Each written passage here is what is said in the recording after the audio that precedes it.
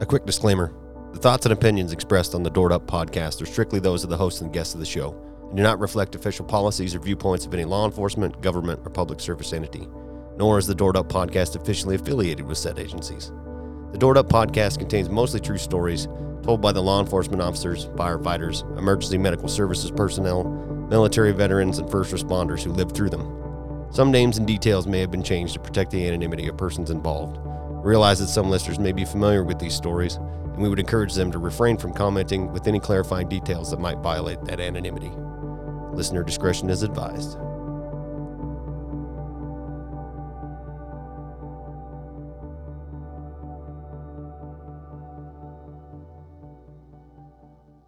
In Flanders fields where the poppies blow, between the crosses row on row, that mark our place, and in the sky, the larks that still bravely sing fly, scarce heard amid the guns below. We are the dead, short days ago. We lived, felt dawn, saw sunset glow, loved and were loved, and now we lie in Flanders fields. Take up our quarrel with the foe. To you, from failing hands we throw. The torch, be yours to hold it high. If ye break faith with us who die, we shall not sleep, though poppies grow in Flanders fields. I just wanted to start with that.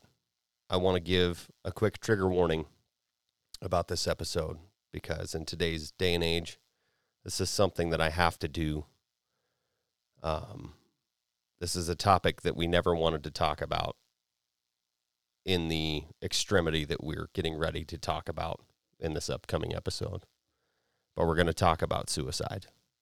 We're going to talk about mental health to a degree that we have never talked about before. And with some honesty that I don't think that you've seen yet from myself specifically. I had posted several weeks ago on our story on Instagram that I had lost a friend from law enforcement to suicide. There's no easy way to talk about this, but it needs to be talked about, and it needs to be talked about a lot more. And today, Detective Shannon came over and we sat down and we talked about some of the stuff that we've been going through personally since the loss of a good personal friend of ours. His name's Danny.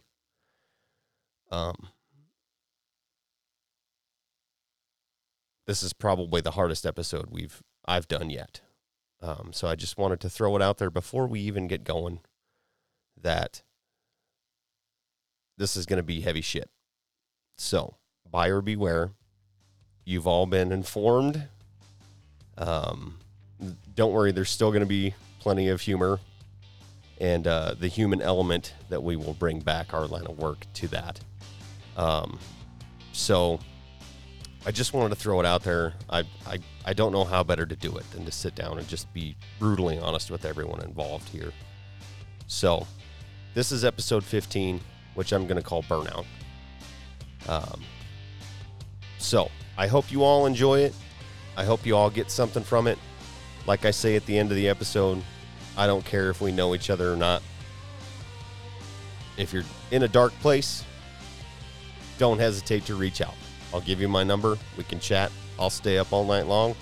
If I can be the difference to help change your path, please let me do that for you. So here's me and Shannon. This is episode 15 of the Doored Up podcast called Burnout. Killers of the Flower Moon. Yeah, it's going to be a Scorsese movie, but it has to do with, like, the birth of the FBI and their involvement in, like, Osage, Oklahoma. Okay. That's all I got so far. It's a cool book. Okay. It has Will Patton as one of the narrators. Okay. There's like 3 different segments. There's the female, then there's Will Patton, then there'll be, like, the third person for the third act sort of thing. Okay. Will Patton from, like, Falling Skies. Armageddon. Yeah. Yeah. Okay. Yeah. He's one of those great voices. Well, we talked about it on one episode about actors that were in movies that you're like, oh, I can't remember that guy's name, but he's been in so many movies. He's one of those guys for sure. He does a lot of narration for audibles. He does a lot of Stephen King books. Okay.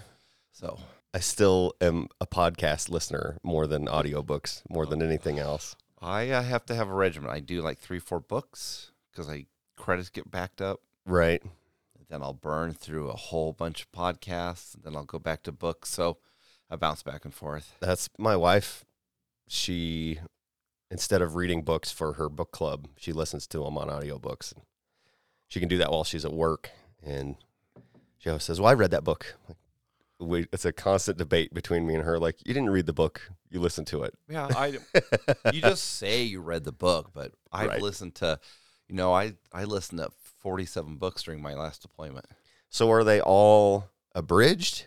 Oh, some of them. That's my thing is that you're missing shit if you're listening to the Audible.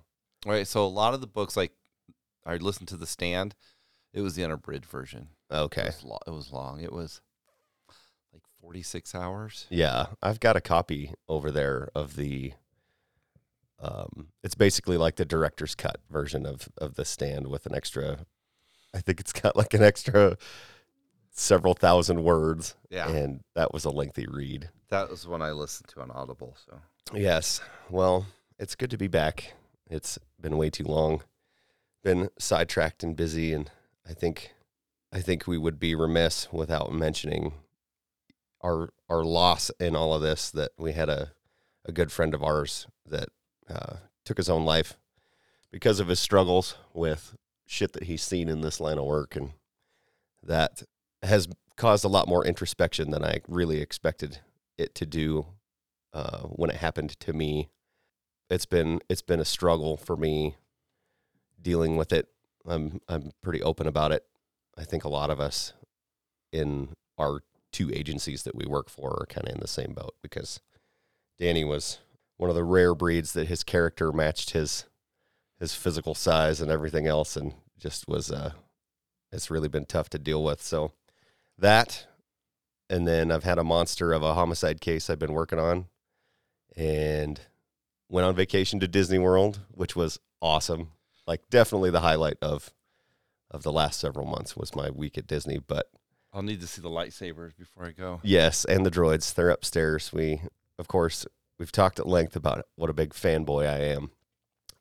So me and my boys spent a day at Galaxy's Edge at Hollywood Studios at Walt Disney World, and built lightsabers and built droids and just went ape shit. I've waited 37 years to live a day in the Star Wars galaxy, and it was incredible. It is worth all the hype. The detail that goes into all that shit is just mind-blowing. Right on.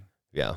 The price tag attached to that wasn't, it is what it is. I planned ahead. I did enough research to know that I was going to need to. You're definitely paying for it. Yeah. Well, it's all paid for. Right. Like, it was everything except for food and incidentals was paid for up front, which was good. So I didn't have to really worry about it, but I took way more money than I needed, and I'm glad, because it was a significant price tag. But if anybody needs insider information about how to plan a trip to Disney, I guess reach out and get a hold of me. It was several months in the making of me putting it all together and trying to plan it myself, and my wife was involved to a degree. But we managed to keep it a secret from our kids until we were getting on the plane to Orlando. And then I knew that my 12-year-old would be like, could read. Wait a minute. Because we told them we're going to the National Mustard Museum in Middleton, Wisconsin. And they bought into it, and they were like, all right, yeah, cool. Mustard is awesome. They were way more excited than I expected them to be. And the night before we left, we told them we were going on this trip to this mustard museum, and they were all in. Like, okay, cool. We're going to stop off in Chicago and rent a car. Like, we had to really shoot from the hip on the fly to come up with a viable lie for my 12-year-old to not be like, wait a minute, something's up here. But we had told them, well, you need to pack a whole week's worth of clothes because we may get stuck there, and we don't want to take any chances that we're not going to have clean laundry. And they were like, okay. The 12-year-old was like, that's fishy, because we told them we were only going for the weekend. So we got to our major hub airport in our region and sprung it on them. I gave them their Magic Pass bands. Like, you guys are going to need these where we're going. It was a good time. I'm glad that we managed to keep it. They were way more excited to find out that we were going right then, and I didn't have to use it as ammo against my kids. Like, if you don't quit fucking up, I'm not taking you to Disney, you know. It was a good time. And it was a much needed break from all the shit that we've all been dealing with in my caseload and everything at work. I didn't think about caseload or work or anything the whole time I was there. Nice. You shouldn't. Yeah. You shouldn't have to. I would have left my work phone at home too. Well, I've only got one phone now because why not let the sheriff's office pay for my phone? I got rid of my personal phone a couple years ago, and whether that was a mistake, because I was still getting text messages and emails and stuff, but it was pretty easy to just ignore it. And we had a great time. I had more fun on that vacation, I think, than I've had on any vacation in the previous years. Right on. So I couldn't afford to take our kids to Disneyland until they were all adults. Like, yeah. I think my youngest was 19 or 20-ish. Yeah. A big part of that was this summer, the Porsche that I won in the contest that we've talked about. When I sold that, it was like, well, that's Disney money. Yep, that's Right Disney money. So I dumped that all in there. We call it our Joe Biden baby daddy money that we get every month for the tax break. That's like, I had no idea what was going on because I don't follow the news. I don't give a shit about 90% of political shit right now because it's all about COVID and whose fault is what. So one day, start getting tax credits in my bank account. What the fuck is this? Had to do a little research and figure out what was going on. Like, why am I getting $500 a month for who knows? Like, yeah, so it took me some time to figure that out. But we saved all of that money. I saved our COVID stimulus money because as soon as we started getting that in, it was like tax return, overtime. I just dumped money into the bank, saving it. Like, well, I don't care if we eat ramen for a year before we go to Disney. And we booked it in June or July and finally pulled it off in November because it was way cheaper to go in November than it was in August when we had initially planned. Plus, who wants to go to fucking Florida in August? That's miserable. I think we went in February. Yeah. It was good because they had everything. We went the third week of November. So they had everything decorated up for Christmas and all of some of the rides, they actually changed all of the, like on Jungle Cruise, instead of Jungle Cruise, it was Jingle Cruise. Side note about Jungle Cruise. The movie just came out, was released on Disney Plus, so you can watch the movie with The Rock. The movie was good. They haven't changed the ride since 1998, when the last time that I went to Disney. And they used the same, like in the movie, they used the same shitty one-liners that the tour guide gives you on the ride. Nothing has changed on the ride, but the wait times were like an hour and a half to get on the ride.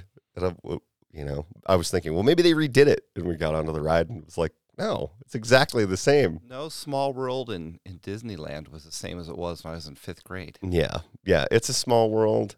Like some of the older rides. Pirates of the Caribbean was Yeah. the same. Nothing. No, they changed Pirates of the Caribbean, but all they did was they added a couple like animatronic Jack Sparrows, Yeah. and like strategically placed them throughout the ride. And then the big battle scene when you float through the harbor and the pirate. I'm sorry if I'm spoiling this for anybody.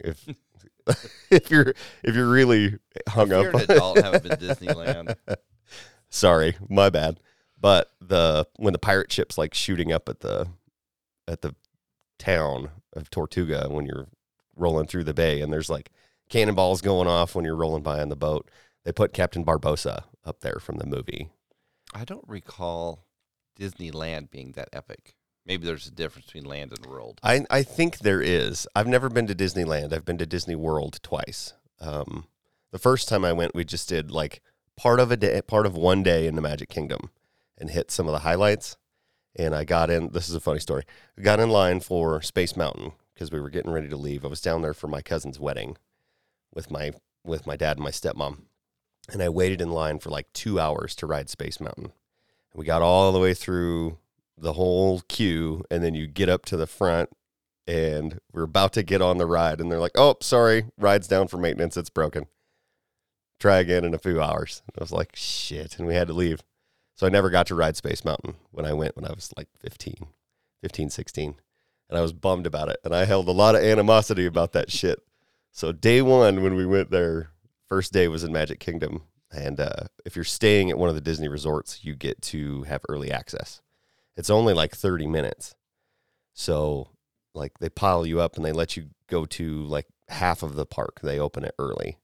And it's on the side of Magic Kingdom where Tomorrowland is, where Space Mountain is. So, like, first thing we're doing, we're, like, sprinting. As soon as they drop the rope, we're sprinting all the way to Space Mountain. That's the first ride we're going to ride.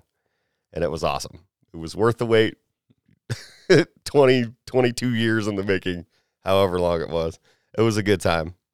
So I'm glad that I got to experience it with my kids and they had fun, and they'll be telling their friends and everyone else about it for many years. But the people that go every year, like Roger and some other people that every year they go to Disney, they're vacation club members, and I couldn't do it, man. There's just too many people.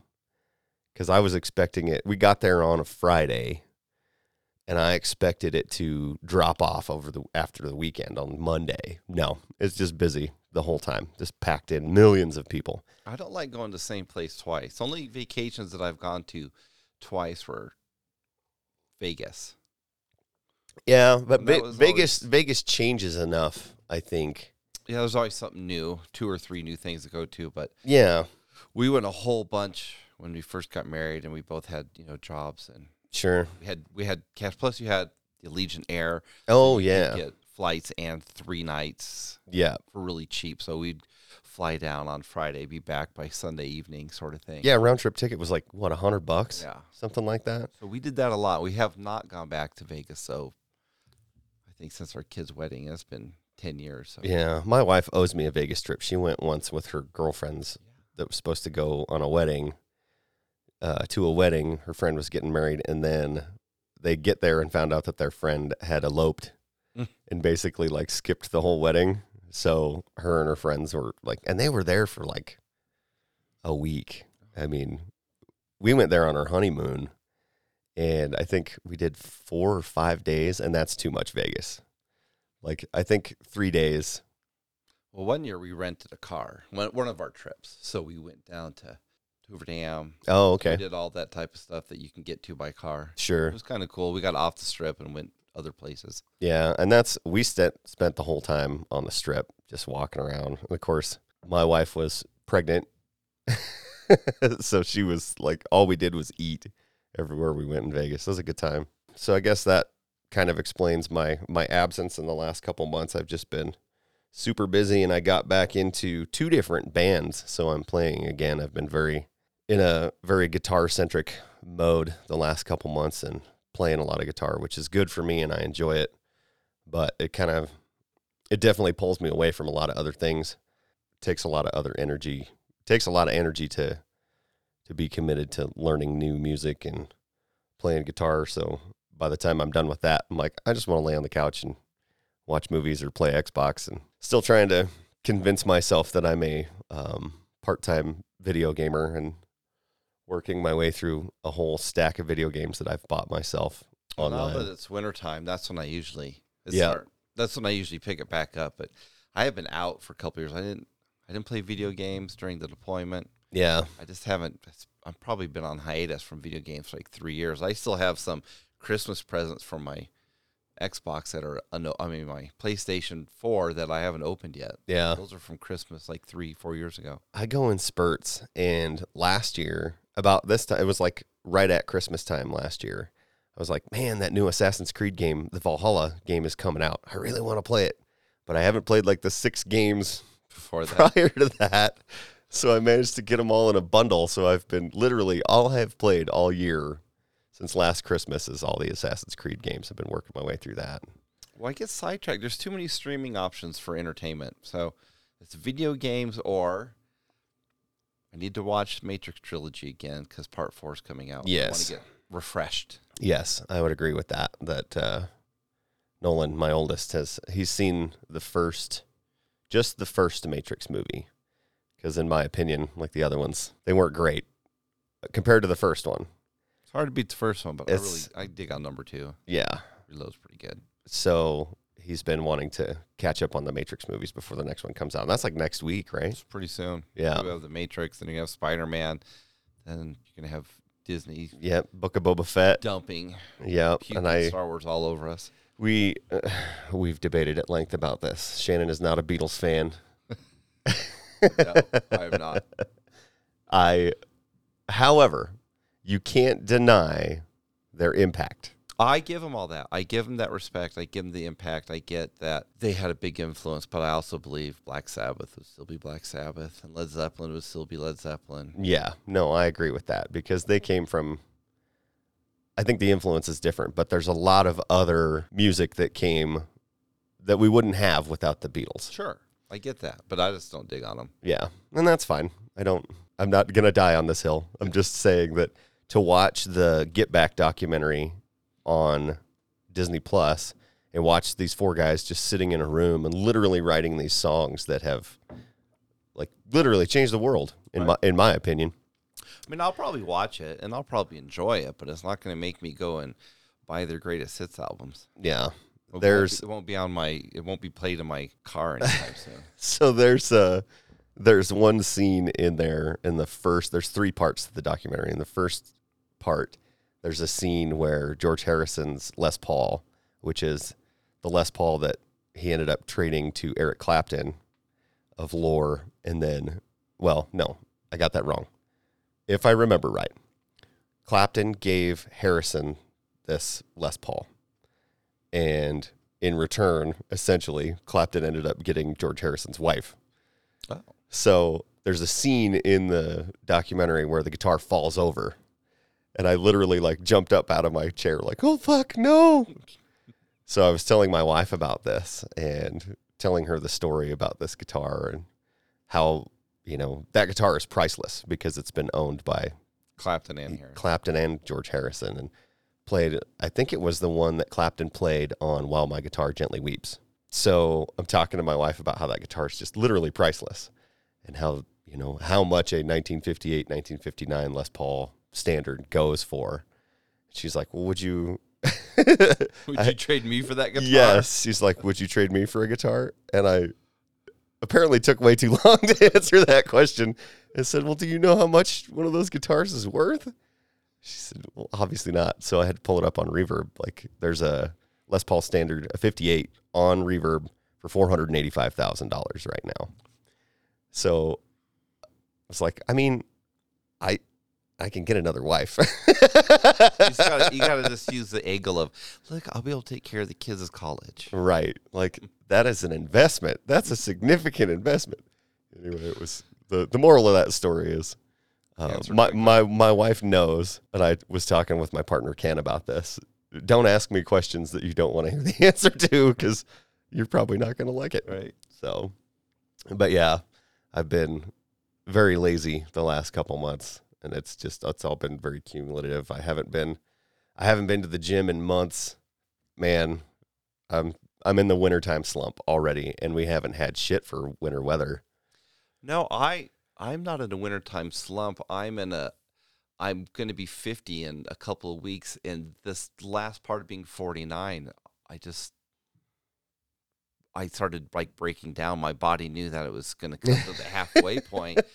So I was doing really well. I lost 12 pounds. Yeah. I was doing real good. I was down on the our exercise equipment in the basement. We have a really nice Bowflex Max trainer every night on that. Just then I would do some push-ups, sit-ups, and other stuff, right? Right. 12 pounds, was eating really well. Then I went to a 10-day school. Oh, yeah, the one in Wisconsin? Yep. So you try hard as you can. Oh, You're God. eating restaurant food at least 2 times a day because I went and bought my own breakfast food to have in the hotel room. So Yep. Eating out dinner. In Wisconsin, Yeah. where everything's fried cheese. They have fried cheese curds the size of golf balls. So big you cut them in half with a knife and a fork. Yep. So that kind of ruined it. And I had to get back in the groove. And then I wound up catching COVID. Oh, yeah, that's I right. only had it for 3 days. Woke up Monday morning, and by Wednesday night it was done. But then it still took a couple weeks to recover. Yep. So then I'm all right. So I'm back downstairs. And then 3 weeks ago, I caught a homicide. I got the phone call at 6 in the morning, so I'm almost stressed Right. because I go to work at 7. Right. 7-ish. So they're like, hey, here we are. You need to come over here. I'm like, all right. So I know from experience, like I'm going to grab a snack and a couple bottles of water because I have no idea how long I'm going to be at this place or where I'm going to go after. Yep. And I have been somewhere where you don't have anything to drink for like 5-6 hours. Yep. And you can't open the cupboard and grab a glass out of these people's house. You know? Well, you should not. Can't and probably shouldn't are two different things. Well, so I'm like, all right, water, fridge, garage. So you go out of my kitchen, you have to take stairs to get to the garage because, it's offset. And I running down the stairs, and I somehow believed that I was going to touch the floor, but I was still 2 stairs high. I missed the last 2 stairs, landed on my left ankle, but it was twisted. Pretty sure my foot got shoved into my crotch. That's how bad it was. I just stepped and kept going. 240 pounds just smashing into the cement floor. Yep. At the bottom of my stairs, against the wall, there's a Foot Locker. I center punched the inside of my left thigh in the corner of that Foot Locker. So I'm laying on the floor crying in my garage. That's how bad it hurt. And I'm like, I'm going to have to call my lieutenant and tell him I just broke my ankle. Right. I don't know if I'm going to make it to this homicide. Yeah. Laid there for a few minutes, literally crawled up the stairs into the kitchen, laid there for like 5 more minutes and moving my ankle around like, all right, I can up, down, side. All right, I don't think it's broken. Yeah. And then I limped out, and I limped around for 17 more hours that day. Oh, God. By the time I got home, I got pictures. You can't even see my ankle swollen so bad. You can't even see the ankle bones on each side. Right. They don't exist. It's just one giant tree trunk. Like a fucking tree fluid. trunk. All I had was those cheap-ass first aid kit ice packs. Oh, yeah. That stay cold for like 2 minutes. Yeah. I cycled through the little fridge in my office. I put them in the freezer part. Mm-hmm. I just kept I had them stuffed down my socks all day, walking around with only one shoe on. Oh, man. Like hopping, basically. That's rough. So I feel like the last maybe 2 days I've had like the most healing, and it's stiff. I'm still icing, a lot of heat, and I've been doing some exercises that I found. I didn't go to physical therapy. I went to the orthopedic doctor. She put me in a really fancy, I couldn't take a boot. I refused the boot because I didn't want to be put on light duty. Mm-hmm. So she gave me this super ankle brace that I've been wearing.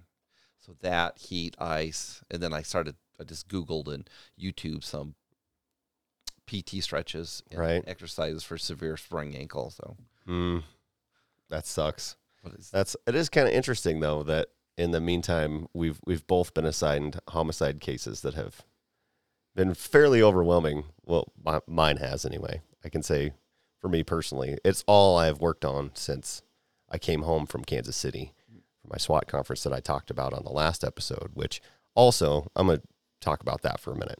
If you've never had if you're, a SWAT guy or girl, let me say that. I don't want to get canceled. guy or girl, she, he, they, them, what the fuck ever.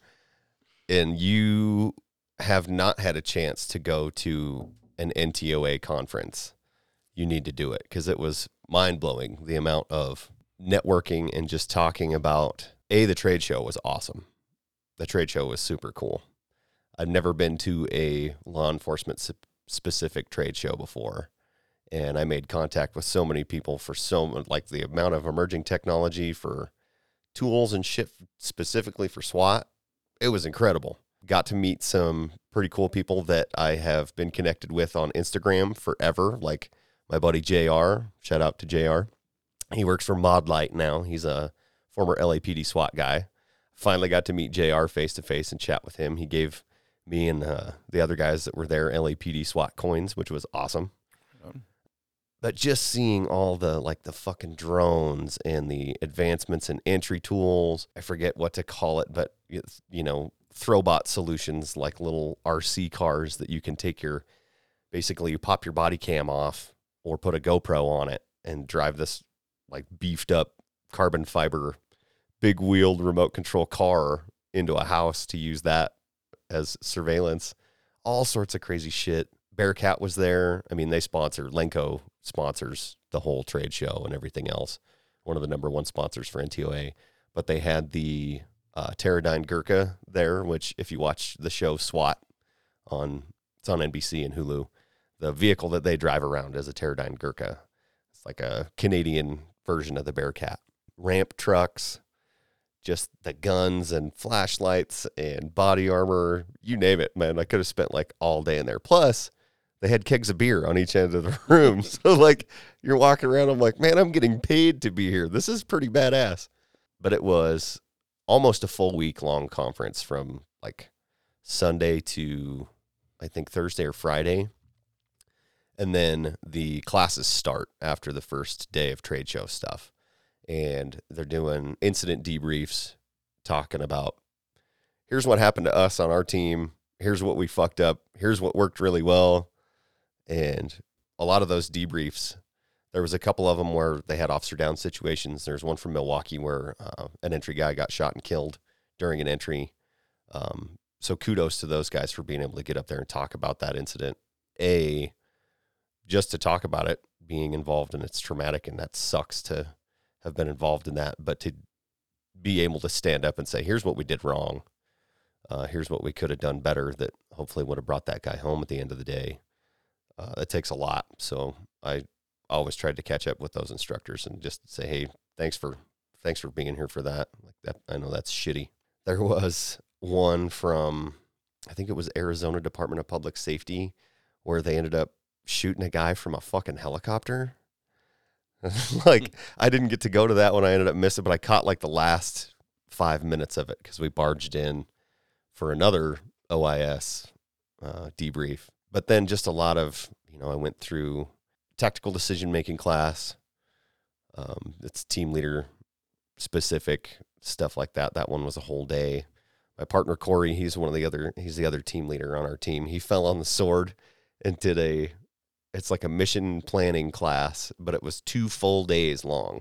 So he was in there with lieutenants and chiefs and commanders, and he's just an investigator like me, but also a team leader on our SWAT team. And if he had hair, he would have been pulling it out the whole way through that class, because everybody's thinking like a commander and administrator, and not like a door kicker. Yeah, like a team leader, like an entry guy. So I had to give him props, but it was a good time. Kansas City was, like you were saying, they do not fuck around with their barbecue in Kansas City. So there was several days. I think I probably still have several pounds of unprocessed meat in my system from that trip. And that was in September. And then we went to a baseball game, went to go see a Royals game. And I got a text from my sergeant at home. He's like, I had posted a picture on Instagram of us at this ball game, of course, getting shit-faced. And he's like, oh, you guys have fun at the baseball game. We're out here working your homicide. I was like, what do you mean? It's like, well, we caught a homicide case, and it's yours. And he was fucking with me. But I said, okay, I'll take it. He's like, well, you really want me to assign you a homicide case that you're not even here for? I said, yes, I do. And I got home and immediately regretted my decision. It's been literally all I've done since mid-September is work that case. And I can't comment on it right now because it's still ongoing. But it has spun off into something way bigger than I expected it to. So it's going to keep me busy for another couple months, I think. But I'm about to the point where getting assigned other cases it's coming, it's imminent. But we picked up a new investigator. We got one more guy on our team, which is great. And I reached out to him today too to see if he would, because Jake's supposed to be here, but I think Jake worked last night, and he's probably still sleeping. So I wouldn't be at all surprised if he shows up here in the next hour or so. Well, I told him the other night when we were in, I said 10:30. She's like, I'm not getting up for podcasts. I work all night. Yes. Yeah, he's on nights this rotation. So I had reached out to my new partner, Joe, to see if he wanted to come today, but it was short notice, and it's holiday season. He's got shit going on, and he works a part-time job at a gun store so that he can maintain his employee discount through them, which is smart. But I think he does like one part-time shift a week. Yeah, a whole bunch of people do that. There is, because they get a good discount. It's not, some of the stuff, it's not much different than what we would get through Expert Voice, or used to be the old Promotive. If anyone is savvy to that, it was Promotive, then they turned it to Experticity, and now it's Expert Voice. And you can get some really, really awesome discounts on all sorts of shit, just being associated with law enforcement. You submit your credentials, and they verify you as law enforcement from a .gov email or however that works, and then you're able to get all sorts of stuff. Like I bought that last rifle that I built, my Vortex scope and my Daniel Defense barrel for that rifle both came off Expert Voice, and I spent pennies on the dollar. Nice. To buy that. That's something I need to work on. I just have one. Yeah. I'd like to get a smaller one. Mm-hmm. Yeah, it's nice to have options. Yeah. I've got a 10.5 and then a 14.5, two different guns. The 14.5 has the magnified optic on it, and if I need something that the situation dictates which one I'm going to grab, I try to maintain similar setups for both so that it's not totally foreign, and that's just me. We could talk all day about that. But the other place that I get good discounts for stuff is GovX. I signed up for GovX. I always forget about it. Me too. So anytime that I'm traveling on vacation, I always look at GovX for rental cars. Okay. A couple years ago, we went to Texas on vacation, and I booked a rental car for like $6 a day, and they upgraded me for like another $1 a day to a Dodge Charger, which was awesome. So I'm always looking at GovX anytime I'm looking for rental cars. They also do park tickets to Disney. They do event tickets to, I think they do SeaWorld and Busch Gardens. So if you're traveling and looking for law enforcement or military discounts, check out GovX. We're not sponsored yet. I haven't thrown that one out there in a while. Anytime that if anyone's looking to sponsor the podcast, I would definitely work a lot harder on it if I got paid to do it. So when we went to Disneyland, we went down, started in San Diego, then we took the train from San Diego up to Anaheim, then caught a bus. So that was pretty cool. The train ride, that was a cool way to get around. But we had one of our deputy friends, Jason, his wife worked it. Oh, yeah. For the Hilton branch. Yeah, Jason's been on the podcast. He was on the Boys in Baghdad episodes. So we got friends or family worker discount, employee discount. Right. So she gave us these tickets. So our rooms in San Diego were $27 a night. No shit. And nice. our rooms at the Hilton Grand Garden in Anaheim, down the street from Disneyland, were like $57 a night. Nice. So the whole thing with our kids, like, we will pay for the hotel rooms, and you guys need to pay for your airplane flights and whatever you want for snacks and provisions. Right. And then after we got that hookup, and all I had to do was tell somebody that I was like the shuttle van driver. That was it. Yeah. If they asked. After we got $27 a night in San Diego and $57 in Disneyland, we're like, well, change of plans. We will cover hotel and airfare now, since we saved hundreds of dollars. Right. So nice. I appreciate that. It was nice to have that family hookup. Yeah. Oh, I almost forgot. My wife would kick my ass if I didn't mention this. We were on our last day. Was it our last day? Our last day in the parks. We're at Animal Kingdom, and we're making the rounds, and we're waiting. So basically, they don't do the fast pass anymore. They do Lightning Lane, and it goes off you use the app. The app is actually pretty legit. So you reserve a block of time, like an hour, where you can cut down the line and get through a line faster to ride a ride for high wait times. So we're waiting to go ride the Avatar rides because everyone had told me how awesome they were, and it really didn't blow my skirt up. But anyway, we're up wandering through the little village in Africa and, fighting our way through the crowd, and I'm trying to find the closest place where I can get a beer. And my wife's like, oh my God, is that John Stamos? I'm like, whatever. Like, John Stamos would be walking around fucking Disneyland, and I look up and here's this guy, and I'm like, that might be John Stamos. And he's got a hat and sunglasses and a mask on, because there's a bunch of people that are all wearing masks when they're outside like idiots. And as we're passing by him, I mean, literally, like, shoulder to shoulder. My wife's like, "Are you John Stamos?" And he looks at her and he pulls down his mask and just winks at her and then turns around and walks off. But he's with a Disney, like, park employee. And I'm like, holy fuck, that was John Stamos. Uncle Jesse. Yeah. So she literally was, like, beside herself for the rest of the day because as you're making the rounds, like, you'll see people 2 or 3 times as you're, working your circles, laps around the park. So the rest of the day, she was on high fucking alert, looking to see Uncle Jesse. Because the boys were like, that wasn't John Stamos. And sure enough, he was like posting on his Instagram that he was there. And I'm like, oh, well, that's pretty cool. Because when we had got there, April was like, well, I wonder if we're going to see any famous people. And I'm like, famous people don't just walk around fucking Disney. Like, that's why I'm firmly convinced that when the rides go down for maintenance, that's when the famous people are in the park. And That's they get high profile. Yeah, they get the high profile people get to go ride the rides by themselves with their family or whatever. And then an hour later, the ride's mysteriously working again. I bet someone at Disney can confirm that, but that's my theory. So sure enough, famous people do just walk around in the crowd at Disney World.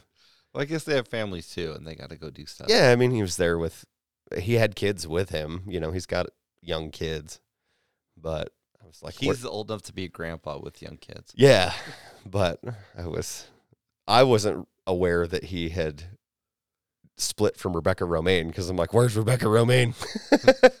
I'm not up on the pop culture who's married to who. I was quickly educated that him and Rebecca Romaine haven't been married for many, many years. So, but it was Disney was cool. Going back to that again, it was a good trip. If you're not comfortable in a crowd, it's not for you. Steer clear. I have been talking about monitoring news and current events. I have been watching the Ghislaine Maxwell trial updates fairly religiously. There's a page on Instagram I follow called Real News No Bullshit, and they have been transcribing like what's going on in the courtroom and posting it to their page. And like, they are not mainstream media. They don't, but they've got a lot of coverage on it. And I wasn't aware that one of the AUSAs, that's the assistant U.S. attorney that's prosecuting that case, is James Comey's daughter, like former FBI director James Comey. So I've been watching that just because I think it's super interesting, like all the dirty shit that all these the world's elite is involved in. I did. Documentary on Epstein? I did. And so I take it the girls that were in that documentary are also the witnesses that are... Some of them, yeah. There's the one gal that has come out by name. I can't remember her name off the top of my head. I haven't had enough coffee yet. It's been a long weekend. But there's one gal that's a witness that's testifying that is a pretty high-profile Hollywood actress that's going by a fake name during the trial. And the defense attorneys keep naming her, like not using her, whatever nom de guerre during the trial. And the judge is getting all pissed off at him and screaming and yelling. But like, Epstein's 2 pilots got up in the first 2 days of testimony and testified about all these people and how many times they flew them where. And like, oh yeah, Bill Gates, Donald Trump, Prince Andrew, like we were there when they met with all these people. Like, now there's photos of Maxwell and Epstein meeting with the Pope and Fidel Castro and shit that's like coming out. Oh, there's 2 ex-presidents that got flown around with Yeah, them? Bill Clinton, Donald and Trump. Yeah. It's fucking crazy. There's definitely something to the world elite being involved in human trafficking at a certain level. I can't believe there's not more coverage of it. And I know why, because they don't want to. Nobody wants to see the dirty side of all that. Yeah. Well, nobody wants to see their politician or the people they voted for right in bed with underage children. Like, was it Cuomo's brother just got shit canned from CNN because he's like pressuring witnesses? It's that sort of shit. Like, I don't know why that's what I focus on in the news right now, but yeah. Anyway, I've been watching that as far as current events and judicial system shit that's in the news right now, along with there was the school shooting in Michigan last week. I watched the videos of the parents' arraignment. You see the video? I haven't seen it, but that's what I was just about to comment on, that the parents were charged as well in connection with that. And I think that that's...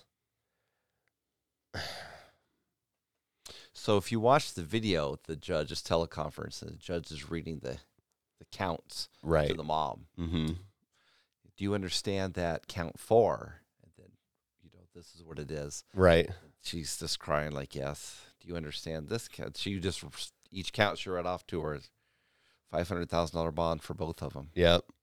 Yeah, it's crazy that, we live in the rural mountain states, and when we were raised as kids, everybody had guns as far as kids. Yeah, you used to have guns in the back of your truck. Yeah. You had hunting season when you were old enough to drive to high school. Yep. And it was no big deal because you would just leave after school that night and run out into the... Or you'd go in the morning before school. And then hunt and then go to school. Yeah, and you'd have a rifle and a rifle rack in your back window.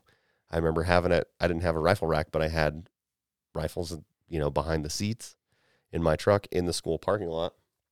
And I was a freshman in high school in 99 when Columbine happened, and that kind of changed everything, that no more firearms were allowed on campus. And, this argument about, and granted, I don't have a whole lot of context because I kind of pick and choose what I read and what to believe, but these parents had purchased this gun that this kid used in the shooting days before, and that they had purchased this gun for him, and that there was concerns about his mental health beforehand. So I have to take it with a grain of salt because I don't have a lot of the context. But when they were talking about, I did see one article that I read that as soon as they mentioned that they were going to charge these parents in connection with purchasing this firearm for this kid that he used in a school shooting, and they fled, it was like, that tells me something. Did you see there's text messages from the mom? The son? Yeah, that was pretty. They were talking about it on the news, and both my wife and I are like, what? Yeah. One of the text messages read it, maybe right up to the point before it happened, don't do it. Oh, really? Yeah. No, that's different. And that's what I mean by context, because what we do as investigators, nothing is anything without context, right? And that's what I tell people when I'm interviewing them all. They're like, why are you asking me all these fucking questions? Because I need context. It doesn't mean shit without context. Yeah, that's interesting. And knowing that those investigators or that DA's office is only going to give you enough information to make everybody happy. So we don't have any idea what was said. Sure. Back and forth with text message. It could be a lot worse once they get their phone slurp, but that stuff you'll never know right up front. You get just enough. Yeah. Yeah, and that's interesting. I'm curious to know what happens with that, because that's kind of a landmark, and there's especially in our area, I had reposted that article on Facebook about the parents getting charged because it was breaking news, and I breezed through it real quick and read it. And people in my comments on my Facebook, because I posted it in the morning and then didn't come back to Facebook for the rest of the day till later that night, and it was on fire. People, oh, well, we can't buy guns for our kids. Well, as a responsible parent, you should maybe be careful about, if your kid's a fucking psychopath, maybe don't let him have access to firearms. Right. Just not judging, just saying out loud what most people are thinking. But that, and it's crazy to me. I don't know how it's determined, what gets coverage and what doesn't with the press, and because shit like that happens everywhere, all day long, every day. Take the Gabby Petito case, for instance. How many women are abused and go missing and found murdered are there across the nation, across the world? Right. Why does that one get picked out of the... Yeah. Is it because she's a pretty young white girl that was a, social media, quote, I'm doing air quotes, influencer for, cruising around being a fucking nomad in a van? I don't understand where the disconnect is. Why aren't every one of those cases as high profile as Gabby Petito's case? What did you see after that? The Native Americans were like, hey, oh, yeah, absolutely. What about us? We have hundreds of them. You're right. Yeah. Across the U.S. and Canada, the numbers of missing and murdered Indigenous women is unbelievable. And living where we live and being as close as we are in our, to the reservation, and our clientele that we deal with, because it only takes a couple hours. They bounce back and forth between here and the city at the reservation. It's like, Yeah. I'm well aware that there's missing people. Yeah, yeah. Reservation. That's people can go. I say it all the time. I've said it for years since I was a kid. After the first couple times that I, was a rambunctious, adventurous teenager with some other friends, made a couple trips out onto the deep into the reservation and was like, you could fucking disappear out here and they would never find you. It's like, it is not the place for, 14, 15, 16-year-old white boys to go fucking around out on the res. It's legit. I don't know. It's a lot of places out there. It's unfortunate that it's kind of a third world right in the middle of America. Yeah. I mean, 90% of reservations look about like the one we have in our state. I don't know. I don't get the disconnect. Like maybe it's just because they're a minority and it's unfair, and I don't like that. But it's not just in the U.S. It's definitely in Canada too. It's a bigger problem in Canada than it is in the United States. There's a podcast out there called Someone Knows Something. It's from a guy named David Ridgen that works for the CBC, Canadian Broadcasting Corporation. And he did a podcast he's an investigative journalist, and he researches these cold case homicides, missing person cases. And one of them is up in, I think it's Saskatchewan and Alberta. And it's the same thing. Like the statistics of numbers of women, young women that go missing on the reservations in North America, Canada, and in the U.S., I guess, is staggering. So I don't know why Gabby Petito is the focus. I mean, yes, it's awful. It's tragic. I'm going to say it. I may edit this out later. I had the opportunity to look at her autopsy report. Okay. Because I know a guy. And it was pretty fucking violent. It's tragic. But there's no, I guess I can't say it enough. I don't understand what the disconnect is. Why Gabby's so important. We get fucking Dog the Bounty Hunter involved in it out there, and CNN's blowing it up. And for somebody like him to come and exploit to get 5 more minutes. Oh, that guy's a fucking piece of shit. He goes and knocks on the parents' door. Like, yeah. Like, what is this? What do you had a TV show? Well, even then. Do you remember when they came to town? Yes. And there was a fugitive that they were looking for. The layups that we gave them. Fucking Dog and his crew came to town and they were looking for somebody, and it was just it's a joke. And it's all manufactured for TV. So oh man, frustrates the fuck out of me. Like, I feel really bad for the law enforcement officers and investigators that have to work those types of cases that catch that high profile shit, because you're fucked.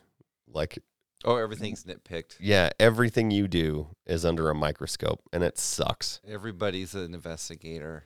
Yeah. Everybody knows how to do their job better. People like Nancy Grace all over you. Nancy Grace, and who's the white woman from the Food Network that puts butter on everything, that made like racist comments. Paula Deen. Like, Nancy Grace is the Paula Deen of True TV. That's fucking like. She's terrible. I remember watching her during was it the Casey Anthony thing? Yes, Casey Anthony. And just watching her take and manipulate anything that's said to her. Yeah. And like, what the fuck do you know about it? Like, that's what pisses me off, is that. So during this case, this is what really did it for me, as I'm watching it, and one of the people on her show said something about the daughter's underwear were pulled down. And she instantly goes into, so what you're saying is that she has been sexually assaulted. So now she took these child found with or without underwear is now something to do with the child's underwear. Right. And it went right into her, spinning it into that she was, sexually molested child. Right. How did you get that? I'm hearing the same thing he said. I would have never thought of that. And you instantly spin it into that. I'm like, man, you're a horrible person. Yeah. Yeah. That's what I'm saying is that everybody's an expert. And I'm learning, and I talk with my partner, Lisa, and my partner, Ken, about this every time with my cases that I work, sex assault cases mostly. Because my good friend, Sean, he was an investigator for many years, and now he's moved on to the training and recruiting side of the house. He's one of my SWAT buddies. And I've always thought it was crazy that he would say when he was in investigations, like, I never went to court on any of my hearings, like sentencing, anything. I never went. I'm like, why not? Like, I want to be involved in my case. I want to have a hand in it. I want to, be there for when that shit happens in the courtroom in case there's some opportunity for me to get up and argue whatever, which there never is. And that's why, because you're going to get pissed off when shit gets plea dealed out and the judges, like I had a case on Friday, a really good case. The guy goes in for a change of plea, files for a change of plea, pleads guilty, pleads an Alford plea, which means I'm firmly convinced that the state has enough evidence to convict me at trial. Like a trial of my peers would find me guilty if this went to trial. So I'm just going to plead guilty. I'm not saying that I did it, but I'm going to plead guilty, that the state has an overwhelming case. So he pleads an Alford on like amended charges because I filed first-degree sexual assault and it gets dropped down to third-degree sexual assault with a cold plea provision and an Alford plea. Basically, like, it gets knocked down quite a bit. And the judge drops his bond. The guy pleads guilty. And the judge is like, nah, it's okay. You're free to go, essentially. Like, I'm going to drop your bond down to an attainable range where you can get out of jail and just go do whatever the fuck you want. Unsupervised, no ankle monitor, no probation. Like, yeah, you're a convicted sex offender now, but you don't have to register yet until after you're sentenced. But I'm just going to let you go. And I understood, like, in that moment, I've had enough of those in the last year where I sat there and was like, this is why Sean never went to court right there. Because he just explained, he's like, you'll see. Like, eventually you'll figure it out that you don't need to go to court for that shit because it's just going to make you mad. So I understand that. And I just wait till I get the paperwork from the DA's office that said either, no load or conviction. And I read it and I'm like, okay, well, whatever. Yeah. Okay. And I've said it many times talking on this podcast and amongst friends that I have to, my peace that I have found with it is that I know I did my job. I know I did the best I can and I investigated that case. And at a certain level, I proved it. Whether the jury agrees with me or not, like, there's a lot of evidence there.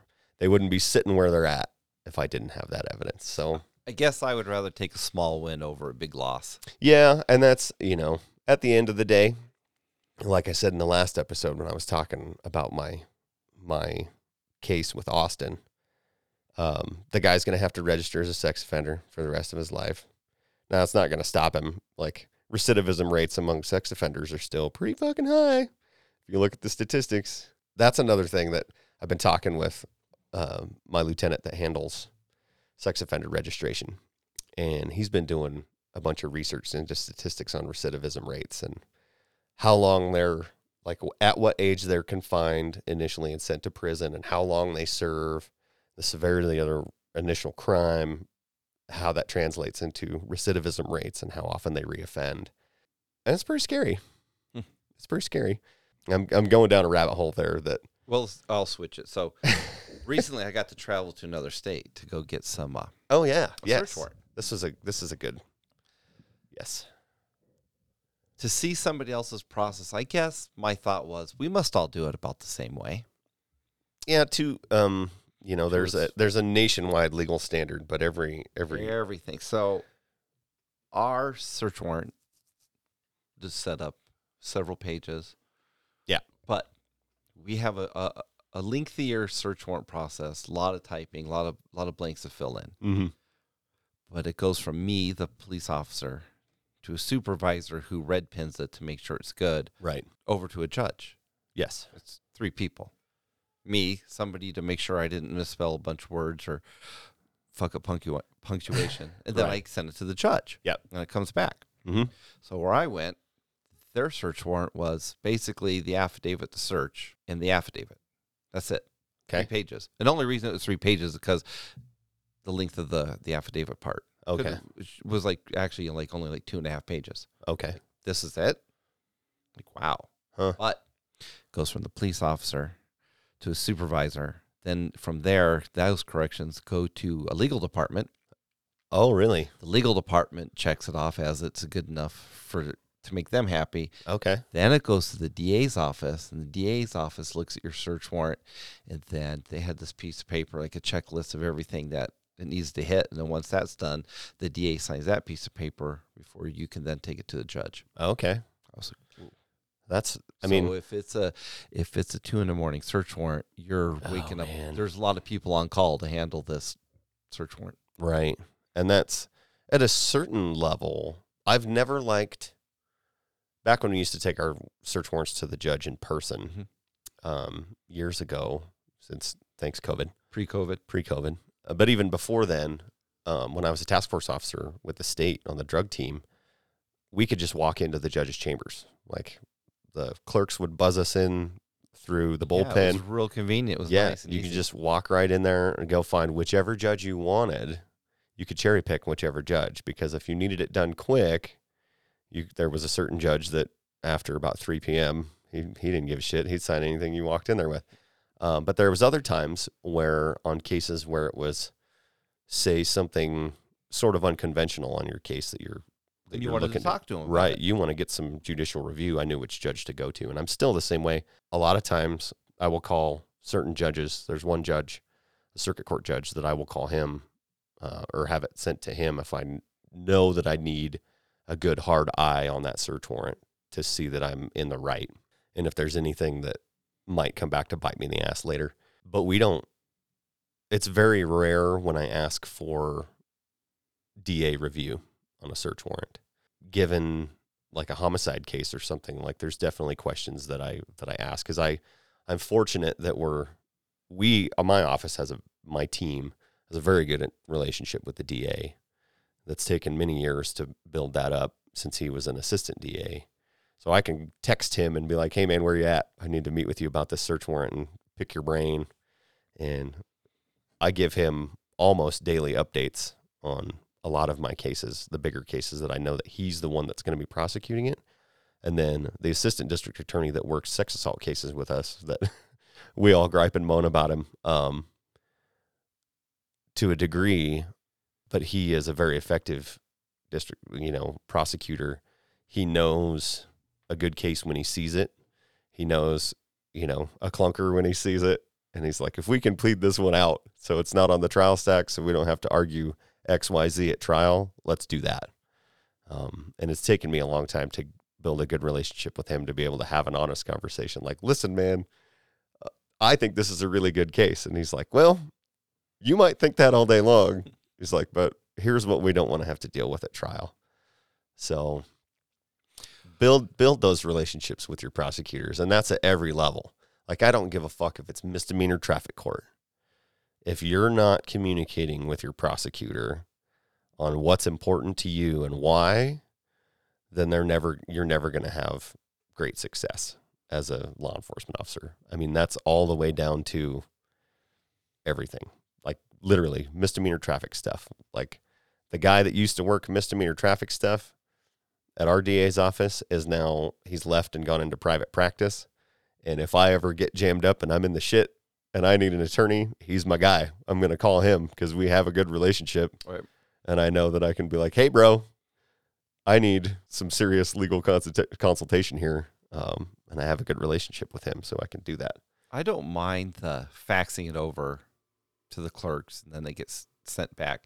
But it is a disconnect from going over. There is. One of our judges has an extensive library collection. Yes. Going to his office, he has this wall of nothing but bookshelves, and it has books. And I know what type of books he loves. Yes. Like, he loves like submarine war, like Tom Clancy and Stephen anything Kuntz that has to do with submarines. Stephen Counts. Submarines he's down. He just loves the shit out of them. So I always like going over there and just like, man, you got a kick-ass book. Yeah. You don't get to do that stuff anymore. You don't get to go over and have a conversation. Yeah, but it is nice to. That's another thing. Like once you get into a level of investigations and you're taking those for direct judicial review, build those relationships with the judges. We're into sage advice to a degree. And it's paid dividends because the judges know when they get a search warrant from me that I've done the work, I've done the legwork, and that they shouldn't have a whole lot of questions. And with the tech side of the house, working, Facebook and Google and cell phones and all the shit that I do for forensic examinations and ICAC and everything else, take that time. If it's something new to the judge, take the time to educate them about it.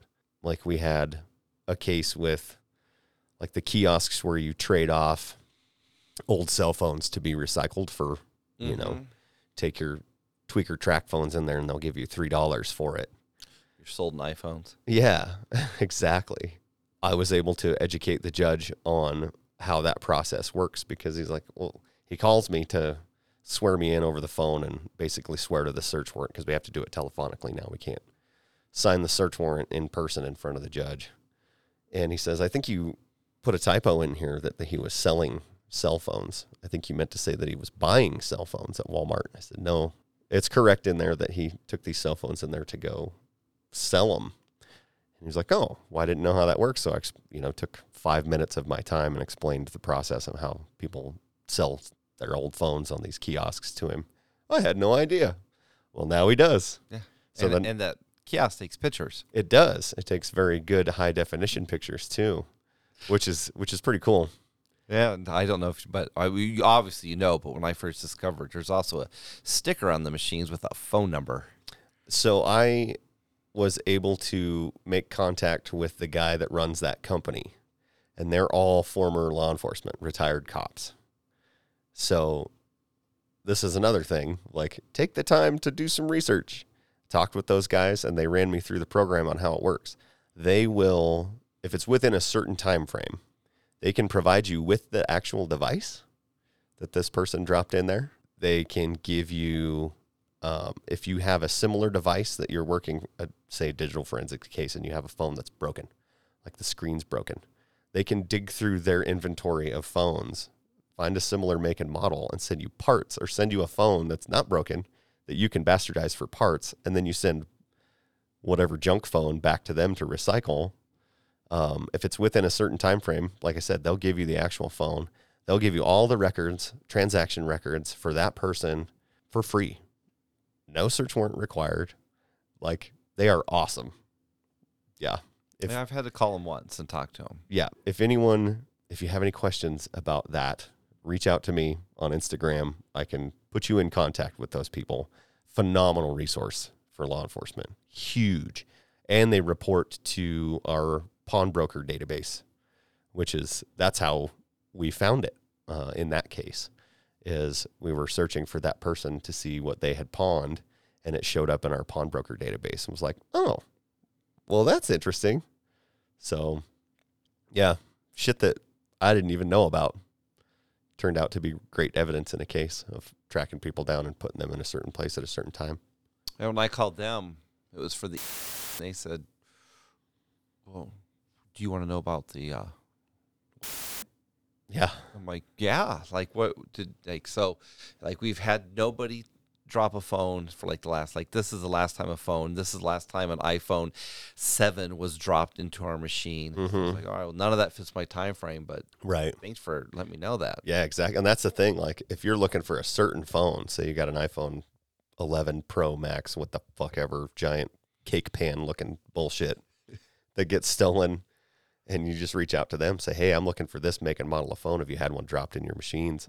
They can look and search by that, and then they can, it's just like when you're pawning something, because it's the same statutory requirement that people have to provide their name, photo ID when they're essentially pawning something, because that's what they're doing according to our state law. So, and each state law is going to be different. So if you're in a different state, that may not apply for you, but they'll still have a lot of info for you. So, yeah, needless to say, it's another big case where I'm learning as I go and shit changes and it's always different. So it's been enlightening. So what we were talking about when we first started with our friend that passed, Yes. that has an also weighing pretty heavy, and it's one of the top, I would say, 3 decisions for my life changes that are coming up. Yeah. Yeah. And I can hang back on this until after that decision is made, as far as putting this episode out, if you want to talk about that. Yeah, it's done. So we can. I need to. I'll be going in this week to talk to my bosses about the changes that I'm making. Okay. So, knowing what I know about him, he had a chance. He was burnt out. We had talked about it. I think, a lot of people knew about that. Mm-hmm. And he had the opportunity to get out. Yeah. And he stayed. Yeah. I feel like maybe if he would have gotten out when he got out, we wouldn't have this conversation. But between that, my physical health, my mental health, it's just, before I became a detective, I'd been on the street for 8 years. Mm-hmm. And the last couple were really rough. I had just gotten kind of burnt out, tired of going from call to call to call and driving the car. I mean, it's fun. Being a police officer kicks ass. Yeah. I remember before you deployed, I was about done. Yeah, you were kind of hitting the wall. And I knew that I was getting deployed, so I was like, I just have to make it through this. I'll get deployed, and maybe after the deployment, I'll have a better mindset. Mm-hmm. During my deployment, I got to the point where the farther I was away from being a police officer, the less I wanted to come back to it when I was coming home. Sure. Then I struggled from the time I got back until when I moved up to investigations. Mm-hmm. And it was pretty good. So, there's that honeymoon phase, like, oh, thank God, I'm out. I mean, I was to the point where I was putting on a uniform. I was changing like the Hulk into a different person. As I'm slowly getting dressed, I'm just getting unhappy. Yep. So once the honeymoon was over with upstairs on investigations, just back to being just unhappy and miserable. Right. It's no longer providing me with pleasure. Right. So if it's no longer providing me with pleasure, and I have the ability to change without really making a huge change, there's no change in retirement. Right. The money is going to be relative. Base level is about the same. Sure. So I happen to have a way to change and make a different go at it. Getting up, so I'm on antidepressant, 2 high blood pressure medications. Mm-hmm. I gained that like your freshman 15. So when you get to investigation, I gained got like a freshman 20, and I'm trying to shake it, but I can't. Well, first of all, every time I try to get back into it, I freaking almost break my ankle or I get COVID or something. Keeps just all these obstacles that are unrelated just keep popping up. So sure. I think part of that's just life, right? But I have to mentally, physically, I shouldn't be on 2 high blood pressure medications, and I wasn't before. Right. Taking a antidepressant to make your day happy, so you're not always worked up and blowing your top. You shouldn't have to go through that. So yeah, I've decided that I don't want. I'm also down to about 4 years. Yeah. So you got a year more than me. So you're at what, August 17? Yeah. So in August of 2022, we'll be 17. Yeah. I don't want to be one of those people that, when my grandpa or my dad retired from being a police officer, about 2 more years later, he had a heart attack and died. Yep. And I feel like if I put 4 more years in like this, that's probably what's going to happen. Yep. Regardless if my eating habits aren't that bad, but we're exercising, but you're going to get to a point of no return. It doesn't matter what you do. You've done the damage. Yeah. I don't want to continue damaging myself. I don't even know how long. Like, my blood pressure will be off the hook, dude. I monitor it every day, at least 3 to 4 times a day. Yeah. I'll do it in the morning. I'll do it at lunch when I go home. I'll do it after work. I'll go to bed. And sometimes after a day at work, you're talking like, I've been like 153 over 105. Oh, good Lord. If you look that up, that's not good. It's not good. No. I've been, like I said, there has been, since Danny died in end of September, there has been much introspection by me personally about how I've let this job affect me, that translates into every part of my life, how I talk to my kids, how I interact with my kids, the things that I let upset me, my interactions with my wife, the way that I look at the world. That's probably the biggest thing. There's always that. We don't, oh man, this is so hard to like put into words. It's very jaded. Everything's very jaded. It's very negative. It's very pessimistic. Giving people the benefit of the doubt is completely out of the question, right? Knowing that the majority of people are just going to take advantage of you and look out for themselves. You know, seeing what we see of the world, it's hard to be positive a lot of times, right? The types of cases that I work are very mentally taxing.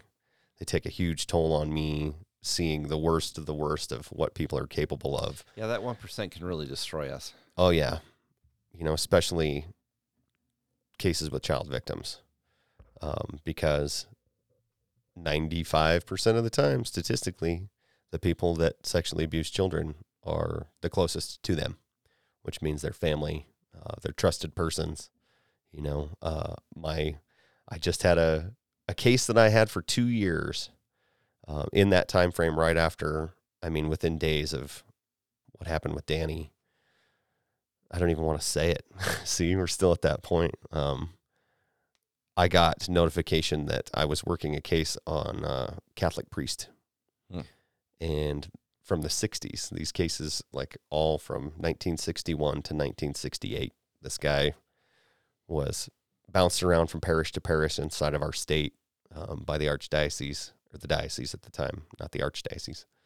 And they absolutely knew what was going on. And I made contact eventually with like 5 different victims. And these women now, which is rare, girl victims for this guy are in their 70s. They're in their early 70s. He was in his early mid 80s when I started working the case. And I found out that he died. So it was like, well, guess I'm never getting anything done with that. But I have been able to walk away from that case because, and like feeling good about it, I couldn't have done anything legally. Like the one victim in my jurisdiction, I couldn't do shit about it because what he did to her didn't fall inside of a prosecutable offense under state statute in 1963. So the other victims, unfortunately, were not in my jurisdiction, not anything that I could really do to help prosecute their cases. But I made contact with these ladies, and 2 of them at the time, back in the 60s, when they were young girls, were really good friends. They were pen pals. They lived in separate cities. And he had actually introduced them. And after he sexually assaulted one of them, she sort of associated her friendship with this other girl to the offender and stopped talking to her. So in 2019, when I was working the case, I was able to put them back into touch because I tracked them down and found out that the other girl had indeed been victimized by the same guy, and put them back in touch after 60 years of not talking to each other. And they're like they had never missed a step. And so they send me Christmas cards and they check in on me, and I do the same for them because they're grandmas now, right. You know, they've been living with this their whole life. So I had to call, I put it off for almost a month to call them and tell them, hey, he passed away, he's dead. There's no chance that I'm ever going to be able to prosecute that. But the one victim that she's got the best case out of everybody, it's just a matter of it happened in another state. And there's a statute of limitations in that state. So as far as criminal prosecution, nothing's ever going to happen. But she said, this is after 60 years of talking with the church and everything else. She's like, I'm going to sue him. She's like, it may not be much. Like, I'm not looking for money, but I want to feel righteous about this again, you know? And you've helped me get to that point. So, That's cool. but that, like dealing with that and like the dread of like, oh God, how am I going to call these women, and tell them that nothing's ever going to happen and he's never going to see the inside of a jail cell. I mean, granted, hopefully he's getting his right comeuppance. If you're a believer, that hopefully he he's won't be going up. He's going to go down on the escalator. Hopefully he's where he needs to be receiving, the pineapple up his ass, like if you watch Little Nicky. But that came right in the middle of, processing and dealing with all the stuff with Danny, and everything just seemed to kind of snowball all at once, and working big cases and everything else. Like, I've been struggling too. The holidays don't help. I don't want to think about it and deal with it. But I think it's really fortunate that it has brought, because he was a big advocate for mental health. I mean, it was no secret that he was pushing for programs to help others like him in the same situation that have been dealing with shit for a long time. I'm glad that it's forcing some hands for people to really take a look at it and do what's right and take care of their people. I know that my department they're going to do everything they can. They're trying to implement a wellness officer. Like, that is their job. That's going to be their job, is to just look out for us that have to deal with the worst of the worst of the worst shit ever. And it might not seem like much that happens on a day-to-day basis, but man, cumulative over time, the damage is insurmountable. Yeah, I think to myself, like, well, why does this affect me more than my coworkers? Some of my coworkers, like, don't get so stressed out about this. I'm like, yeah, I'm the same way. How can I not be so stressed out about this? Right. And they don't seem to be affected, but everybody's probably affected in a different way. Yeah. So who knows what they're feeling? Yeah. I just felt like I was lucky enough to I had an option. Yeah, for sure. And I'm glad that, the people that are going to talk about it are going to talk about it. Everybody has their own ways of coping. I'm pretty open about it. I'm an open book for the most part. Like, when I'm having a rough day, I have people that I can rely on and talk to them. I've built that peer support circle. But one of the cool things is that one of the guys in one of our agencies has started up a peer support group. Mm. And it's like AA. You go in and you sit down, and whatever's going on with you that day, you can sit down and let it out with like-minded people that have been through the same shit you have. Have you gone? Oh, yeah, many times. On Thursday night? Mm-hmm. I have not. Now I feel bad.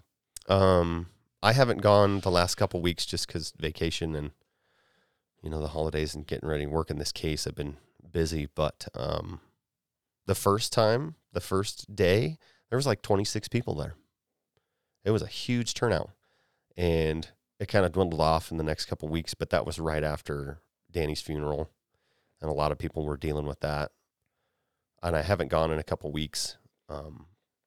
But I'm going to start going back probably this week, depending on what I've got give me a going on. call. I could probably go with you. It's amazing because it's the way the program is built. It's for any first responder. So military veterans, law enforcement, dispatch, fire, medics, anybody that falls inside of that realm is welcome to come. Well, one of the things I've been taking advantage of, and I know we have listeners who are veterans, the Vet Center. Yes, absolutely. It's free. It's 100% free. The one that we have in town, I enjoy. It's pretty good. Yeah. And they have a lot of services. I'm able to do EMDR. Yes. So specifically for trauma, I can speak from experience that EMDR helps. It's eye movement desensitization. I can't remember what it stands for. But for trauma specifically, because the way that it was explained to me by several friends, and I've talked about this before on the show with Jake and Trooper Bill. Trooper Bill is working today.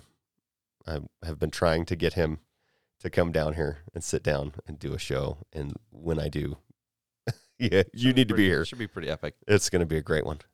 But when trauma happens to you, your brain doesn't know how to process that, because we're not running from saber-toothed tigers and shit like that anymore, but that's how our brain was built. When we've evolved to, I'm playing Xbox and sitting around making a flat spot on my balls. So when trauma happens to you and you have those fight or flight responses, and it doesn't quite know where to go in your brain, and it can get poured into the wrong bucket, is how it was explained to me. So picture that your brain is a bunch of different buckets, and each time something happens to you, you pour water into this bucket. Well, with trauma, it doesn't know where to go. So it just kind of floats around. And then at the wrong time, that shit will get dumped into the wrong bucket and it'll overflow. And that's when you have anger issues and panic attacks. And I can speak for that personally. I've had all of those things. You don't know how to process shit. You're drinking more than usual. I can say that for me personally right now. It's something that I need to work on.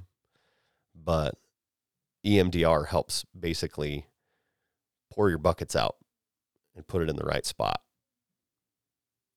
And it's crazy how fast it can work. I was pretty impressed with the results that I have. Yeah. So we have an employee assistance program where prior to all of this, you would get 3 free visits to one of the 2 providers of your choice for go talk to somebody. 3 a year. That's it.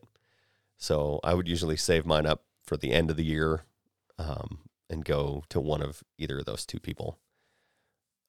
But they have since figured out that you can file for it essentially under workman's comp and get as many as you need to, because we wouldn't be experiencing these things that we experience if it wasn't because of our job. Right. Right. So my department has really gone, I think, an extra length in researching that and figuring out that, yes, the things that we experience in this job fuck us up and that we need help. And just having it available to you is a huge, huge thing, because you don't have to. The cool thing about EAP is you don't notify anybody in your chain of command. It's between you and the provider. Like, you just reach out to them, set up appointments, whatever you need to do, go take care of what you need to take care of. And if whatever level it needs to go up through workman's comp, there's no questions asked. It shouldn't, let me say it this way. It should not reflect on your serviceability for fit for duty. If it is at that point, hopefully your EAP provider will. If it is affecting you to that level, be honest about it. That's my... I would say if you're being affected by it at all, just make a phone call. Right. There are free options, and Well, I do enjoy my weekly. Sometimes we just sit there and he just lets me vent. Yeah, that's what it is. It really is, because venting to your coworkers can be competitive sometimes, right? Like, just having somebody that's not going to butt in and be like, "Oh, well, this happened to me," Right. I'm going to one up you. Like, my shit is worse than yours. Well, I do like the fact that after I vent for 50 minutes, he's like, "All right, so here's what I'm kind of hearing, and here's like my take on what you're saying." Then, Yep. then I get what he, then he gets paid. He's doing what he gets paid for. Right. After he hears me and gets me to talk and just let it all out. Yeah, because I had gone in and was like, I need to, for the longest time, I resisted being medicated. For the longest time. I mean, forever. So it's like, I don't want it to affect me, to affect my work performance. Plus, I drink too much to take a bunch of medications. I don't want to counteract that. But it took me going in and sitting down with my nurse practitioner that I have found that understands me and how stress affects me physically, and having an honest conversation with her. Like, I cannot do this anymore. I cannot let because there's nothing wrong with me physically, but man, stress had me thinking daily. Like, oh, I'm having chest pains. This is it. I'm sitting, somebody's going to walk by and find me dead at my desk, typing a fucking details report. I'm having chest pain. This is it. I'm coming for you, Margaret. I'm coming. And she helped me like really get a handle on that shit. And I'm medicated now and it's going well. I don't have that. How it manifested for me was anger. But not at work. It was at home. Which is so unfortunate. And I have apologized and apologized and apologized at length now that things have changed and I see the difference in the change. Talking with my wife and my kids, like, I'm sorry that I was just an insufferable, angry asshole blowing up and screaming and yelling about nothing. Like, I'm angry over the dumbest shit. And sometimes it's still... Sometimes I'll even let my coworkers know, like, right now, my medication is not winning. Right. So yeah. why don't you give me about 30 minutes and I'm going to be better. Let me get a handle on my instant grumpy or dickhead or angry mood I'm going through. But right now, you're ruining it for me because I cannot, I can't battle this. It's been I tell you, having a preteen that has absolutely god-awful, just raging hormones has been the biggest test of my my endurance for tolerance. And there's times where I'm like, I cannot be around you right now. Like, literally, you need to leave the room or I need to leave the room or I will strangle you. So I feel like I've apologized to my stepdad because when I was a preteen, like, man, he caught the brunt of it. That poor guy. And he dealt with it and he still is like one of my biggest supporters. And I've apologized to him. Like, I'm getting it back in spades. And that's only one of my boys. The next one's coming and it's going to be way worse with my youngest. I had two daughters the same age at the same time. Oh man, I can't. I had their individual drama.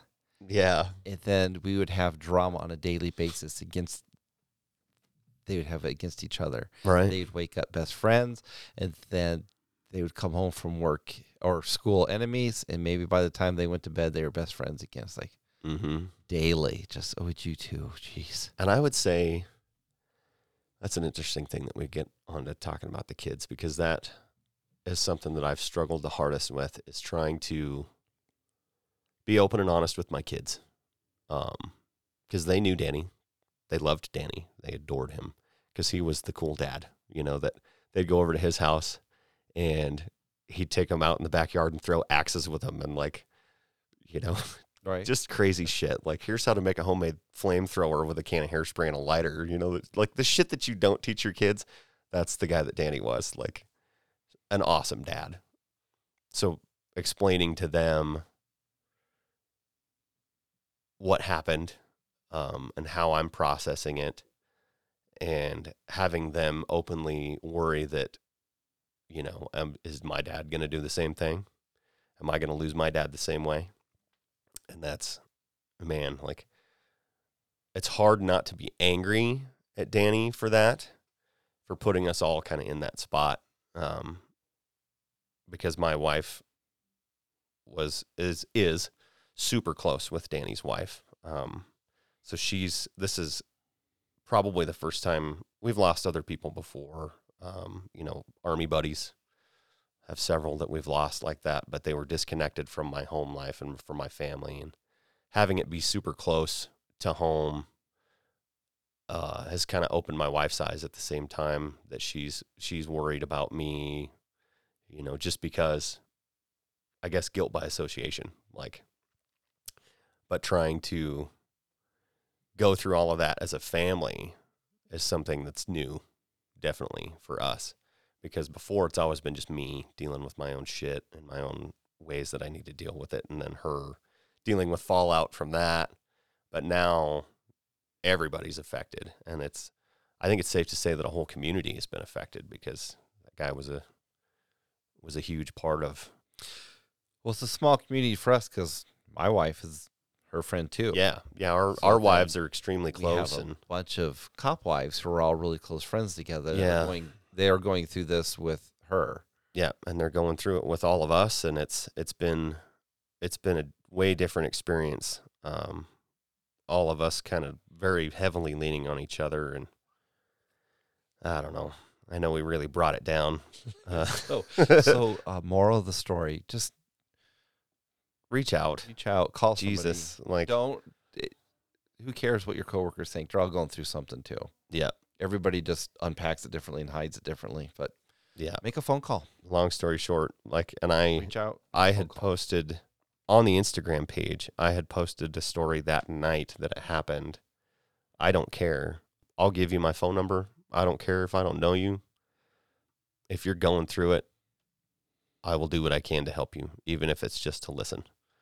So anybody out there that's listening, I don't care if you're just a layman that has nothing to do with law enforcement or military service or first responder or anything. Like, I'll do what I can to help out, because I don't, it's not fun.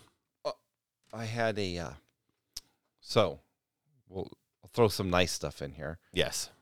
This coming up weekend is my last drill weekend with the National Guard. Yes. After 20 years. I'm a free man.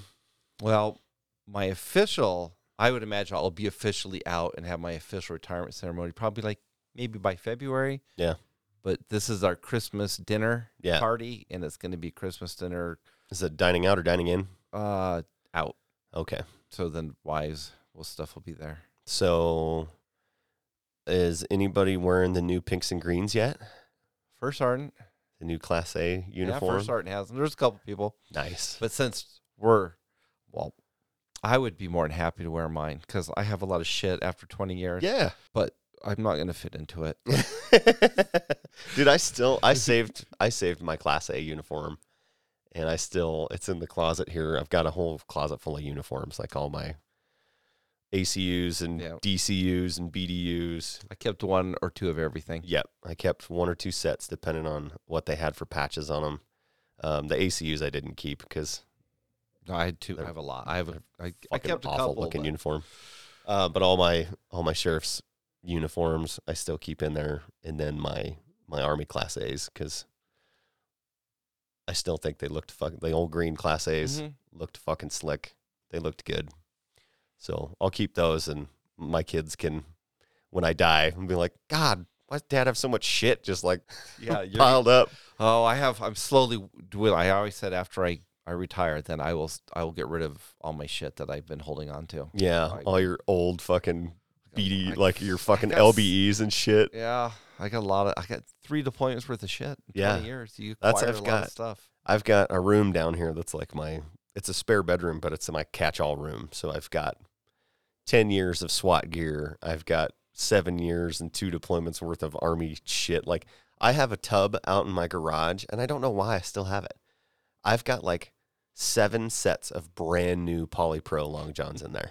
Never been worn. They're still in the fucking plastic. Why I kept them? I don't fucking know. They're the most uncomfortable. It's gotta be fucking cold for you to wear Polypros. They suck. They fucking sucked. I don't know why I kept them. Wool is so much better than Polypros, man. I don't know why I kept that shit. But I still have it for some reason. I'm oh, you never know. I just been that way. I'm going to hold on to this until I make it to the end in case somebody ever wants something back. Yeah. And I've turned all my stuff in. So yeah, all my gear I turned in. It's all gone. All I'm doing is waiting for my letter. So also, I don't know if you know this, when your retirement letter comes from the government, saying congratulations, you made it, you can have any living president sign your paperwork. What? Yeah. That's fucking awesome. Yeah. So I picked W. Nice. I was going to say. For W, I wouldn't even I'm trying to think. I'm who would I have? Probably George W. Yeah. That's cool. Yeah, so I didn't know that. Hey, you can pick, and there's actually in the PDF, there's a drop, and it has, no shit. Jimmy Carter, W. Yeah, because there's only, 5 of them left. Carter, Clinton, Bush, Obama. Clinton, Obama, and Trump. Right. So I'm just well, of course, W. Of course. If it wasn't for him, I would have never, it wasn't for 9/11. But then, I got deployed. He paid us great. Oh, yeah. We got pay raises every year when he was president. And then I was able to buy a house. because of him. Hey, you don't have to have money down. Just everybody own a house. Yep. And then because of my deployments, and then I was able to move that into a career in law enforcement. Yeah. Yeah. So W signing my shit. Nice. That's awesome.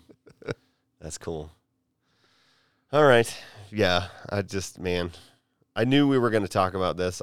I was hoping that Jake was going to be here. Maybe that's why he didn't come today. I can't say I blame him. Yeah. Long story short, call somebody, call anybody. Don't be afraid to go talk to somebody. It's very liberating. Yeah. You have a lot of shit bottled up inside of you. It needs to come out. Yeah, for sure. Well, anyway, we're going to go play with droids and lightsabers and shit. Right on. All right, folks. That was episode 15, titled Burnout. I have to say that in editing that episode, I've never laughed harder than when I said that Nancy Grace is the Paula Deen of True TV. I'm glad I had that personally for myself. Anyway, I held on to this episode for a little bit because obviously some of the stuff that Detective Shannon was talking about with some upcoming career change, big news for him. Anyway, holidays are coming up. I want to tell each and every one of you happy holidays, Merry Christmas, Happy New Year, and getting ready to kick off the second year of the Doored Up Podcast. I love each and every one of you. Reach out to me if you need help and want to talk. I'll be there for you. Thanks, folks.